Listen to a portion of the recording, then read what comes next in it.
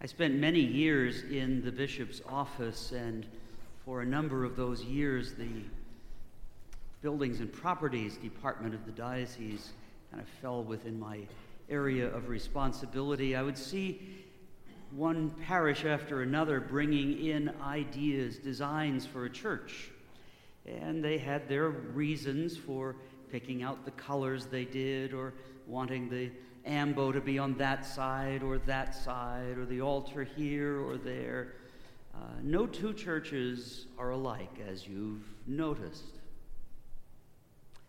And it's okay to play a little bit with architecture, but it's when someone wants to design their own church from the bottom up, theology, what we'll accept and what we won't accept, what we preach and what we won't preach, what is desirable and not desirable, well, that's not exactly as palatable. And yet we see it all the time. Our airways are filled, television and radio, with preachers who design their own church. They accept a certain subset of the Bible, and they preach that and only that. And it's almost always the so-called gospel of prosperity, a feel-good gospel that's filled with smiles and filled with joy and filled with promises that God wants to make you happy and rich. Of course, generally the only one who is rich is the preacher.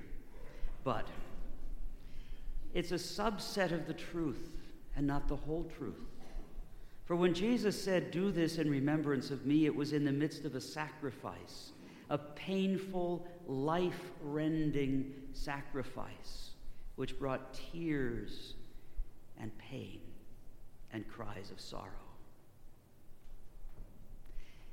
Lord, is it only a few who will be saved? Came the question.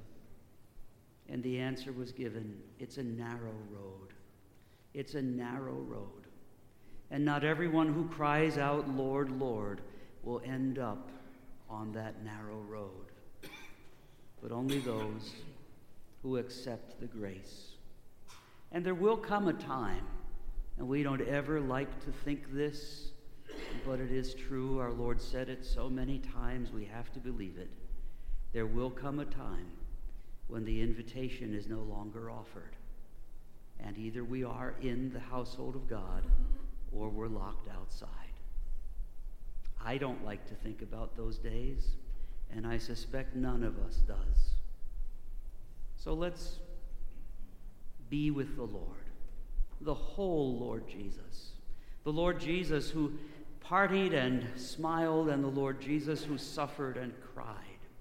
The Lord Jesus who healed and consoled, and the Lord Jesus who challenged and scolded. Let's not just pick and choose what we like, but let's let the Lord pick us and teach us and mold us in the whole gospel